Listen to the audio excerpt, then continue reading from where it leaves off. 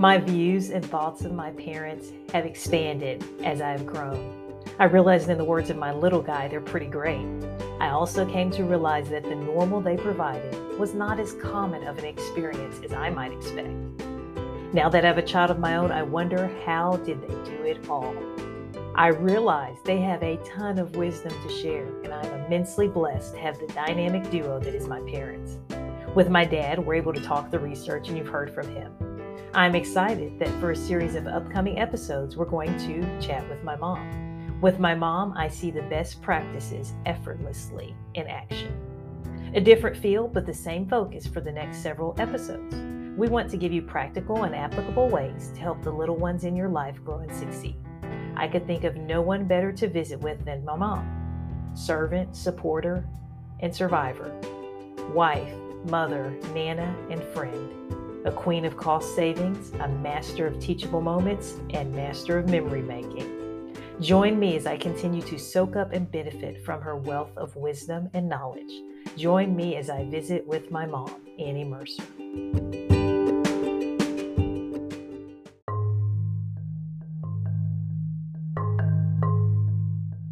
A move, job change, divorce, new baby, someone in the household moving in or out. And I could keep going with lists of transition events that people regularly encounter. All of these transitions bring with them changes in the home dynamic. Some of these changes are short-term, some are long-term. The changes might be expected and desired, or they might be unexpected. Either way, these transitions require preparations. What type of preparations are needed when you're facing a transition, Mom? The number one thing is you have to be intentional in your making the transition. You have to be intentional by planning. And planning, I think, is the most important part of it, because you set your pace.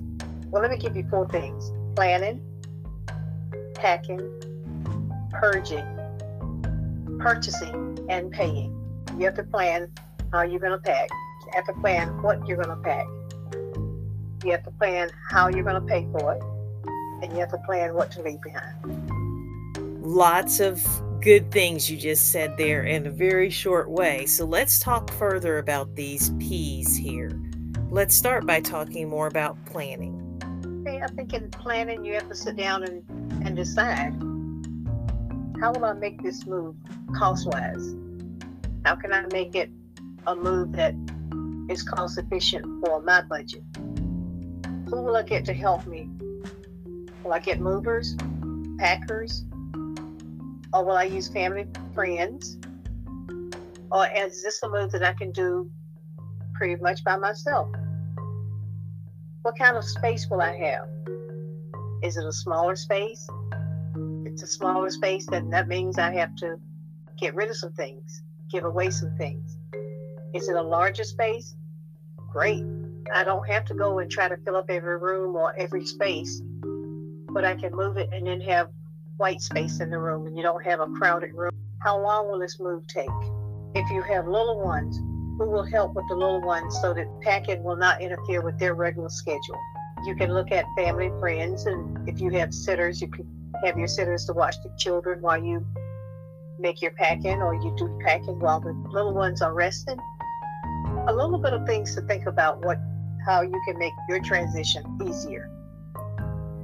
That pre-planning and thinking through things can go a long way in making that process a lot smoother. Well, once you've got the planning done, what would be the next thing that we want to focus on? Well, then you go to, what am I packing? All the necessary items.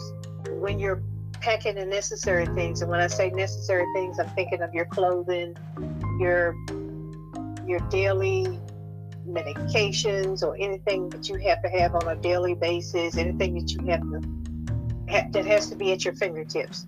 You need to be intentional about how you pack those. They need to be where you can get to them. I think of your personal finance things and all of that. I would not have a mover or packers to pack that for me. Pack those yourself and transport those with you in your car any important financials, any important birth certificates, or just all of your important stuff you want to take with you. Medications, that's something you always want to have on you. You throw away clothing that you don't want to wear anymore. If they're gently used, then you want to pass them on to someone else. But if they're not gently used, you want to throw them away. Don't give people your trash. You don't give away items that are in good condition, supplies, all of your supplies that you can take with you, special toys for the kids that are age appropriate, things that has deep meaning to you. And when I say deep meaning, it may be something that your mother gave you, your mother gave it to you because her grandmother gave it to her, and there's a story behind it. Those kind of things you want to make sure you hold on to. You want to hold on to your pictures, your videos, your jump drives that has all your important information on it. Those are things that you want to drive with you in your presence at all times. Who do I give these things to if I have things to give away? Of course, first you want to look into your family. You want to look at your friends, maybe a neighbor, maybe an organization that benefits others, and pass these gently used things down to them.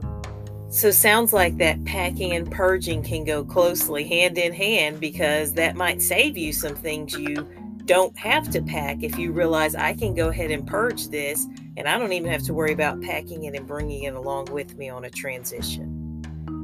Right. I would suggest that you get 3 sections going and label them. Get rid of, sell, give away, whatever. Keep,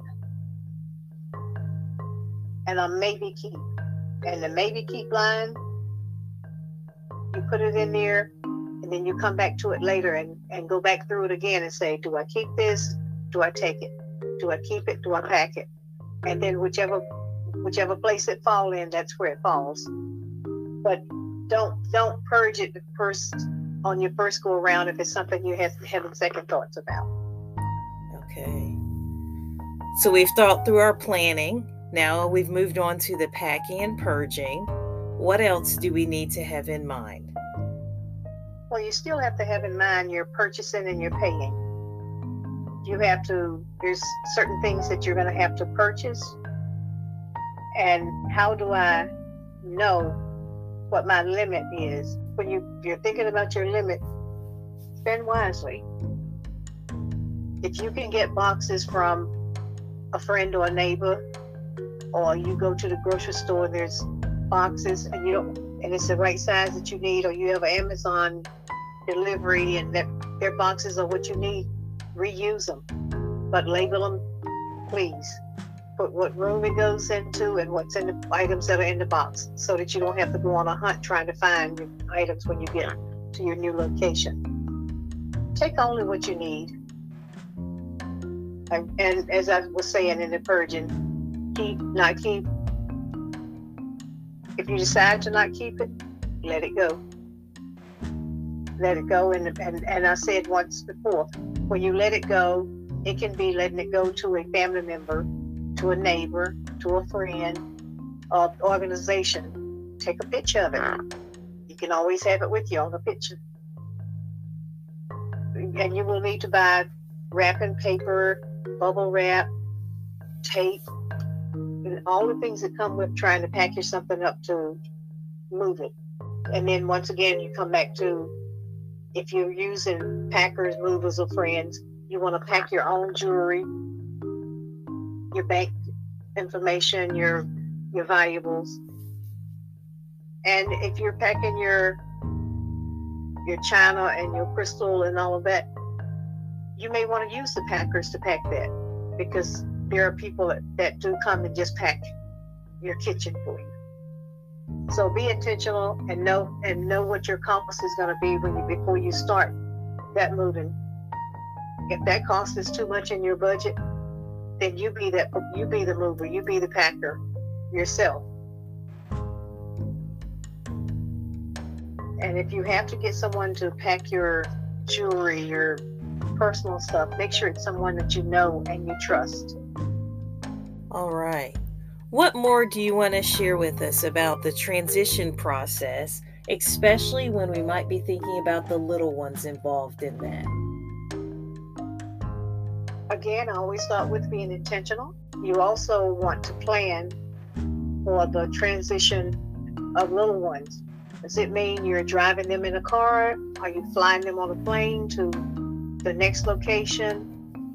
You want to think about, I have to have healthy snacks for them. I have to have their special little sleep animal, stuffy, or whatever you want to call your special thing for your kids. I have to leave out some special toy for them to have, something. And then you might just want to think about, you're making this purge, you're making this transition. You might want to think of something really special that you want to get them, so that when you're making that move, they're totally focused on something they've always wanted. It may be a toy. It more than likely will be a toy. And they can have that to remind them of if they're of that age. I remember when we moved to wherever, and you bought me this, and that becomes one of those special items to that little one. Purchasing, recycling, you have all these things that you have to think of getting rid of, bringing into the transition. And the last thing I would say is enjoy the transition. It can be a fun time, going through your old memories, letting go of items that no longer needed, and passing them on to a new home. All right, well, let's continue with some practical tips as we wrap up this episode. You talked about having a healthy snack, but what is a handy snack that someone might have on hand for a transition when it's not easy to prepare something, but they're in need of a quick, handy, and healthy snack? Kid-friendly crackers and fresh fruit, fresh vegetables. While you're doing your packing, make sure you pack that cooler, that ice chest that has your things to be kept cold in, which may even be a medication, but you for sure want to keep your vegetables and your fruit cold. You want to keep the special drinks for the kids cold, so that they can, so that you can easily access them. That will be something that would go with you. And if you're flying, that's going to be something in your bag, in your diaper bag, your backpack, or whatever you're carrying. But you always want to make sure you have your special fruit, vegetables, finger snacks that little people can eat. One final tip I'm going to take from something you said in a previous episode, and you mentioned and alluded to in this episode, but in preparation for a transition, you could prepare a goodie bag, not only with those snack items, but with activities for your little one, like a coloring book, blocks, something that your child can use to entertain themselves while you're in the middle of this transition, and you may not even have access to all of their normal activities and toys. Any closing thoughts for us today? My closing thought would be the same. Enjoy the transition. Make it as fun as possible. If you're traveling by car, take frequent breaks. If you're calm and collect, then the kids will be calm. Try not to be anxious, but enjoy the go. Well, join us next time for more information.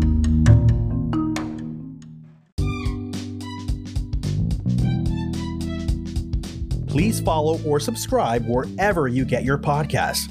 Stay connected with Let's Build Their Brain via Facebook, Instagram, and TikTok at Let's Build Their Brain Pod, and on Twitter at Build Their Brain. Thank you for checking back with us each Monday for a new episode. We hope you leave each podcast with practical and applicable suggestions to aid your endeavor of building the brains of the ones you love. Until next time, let's build their brain.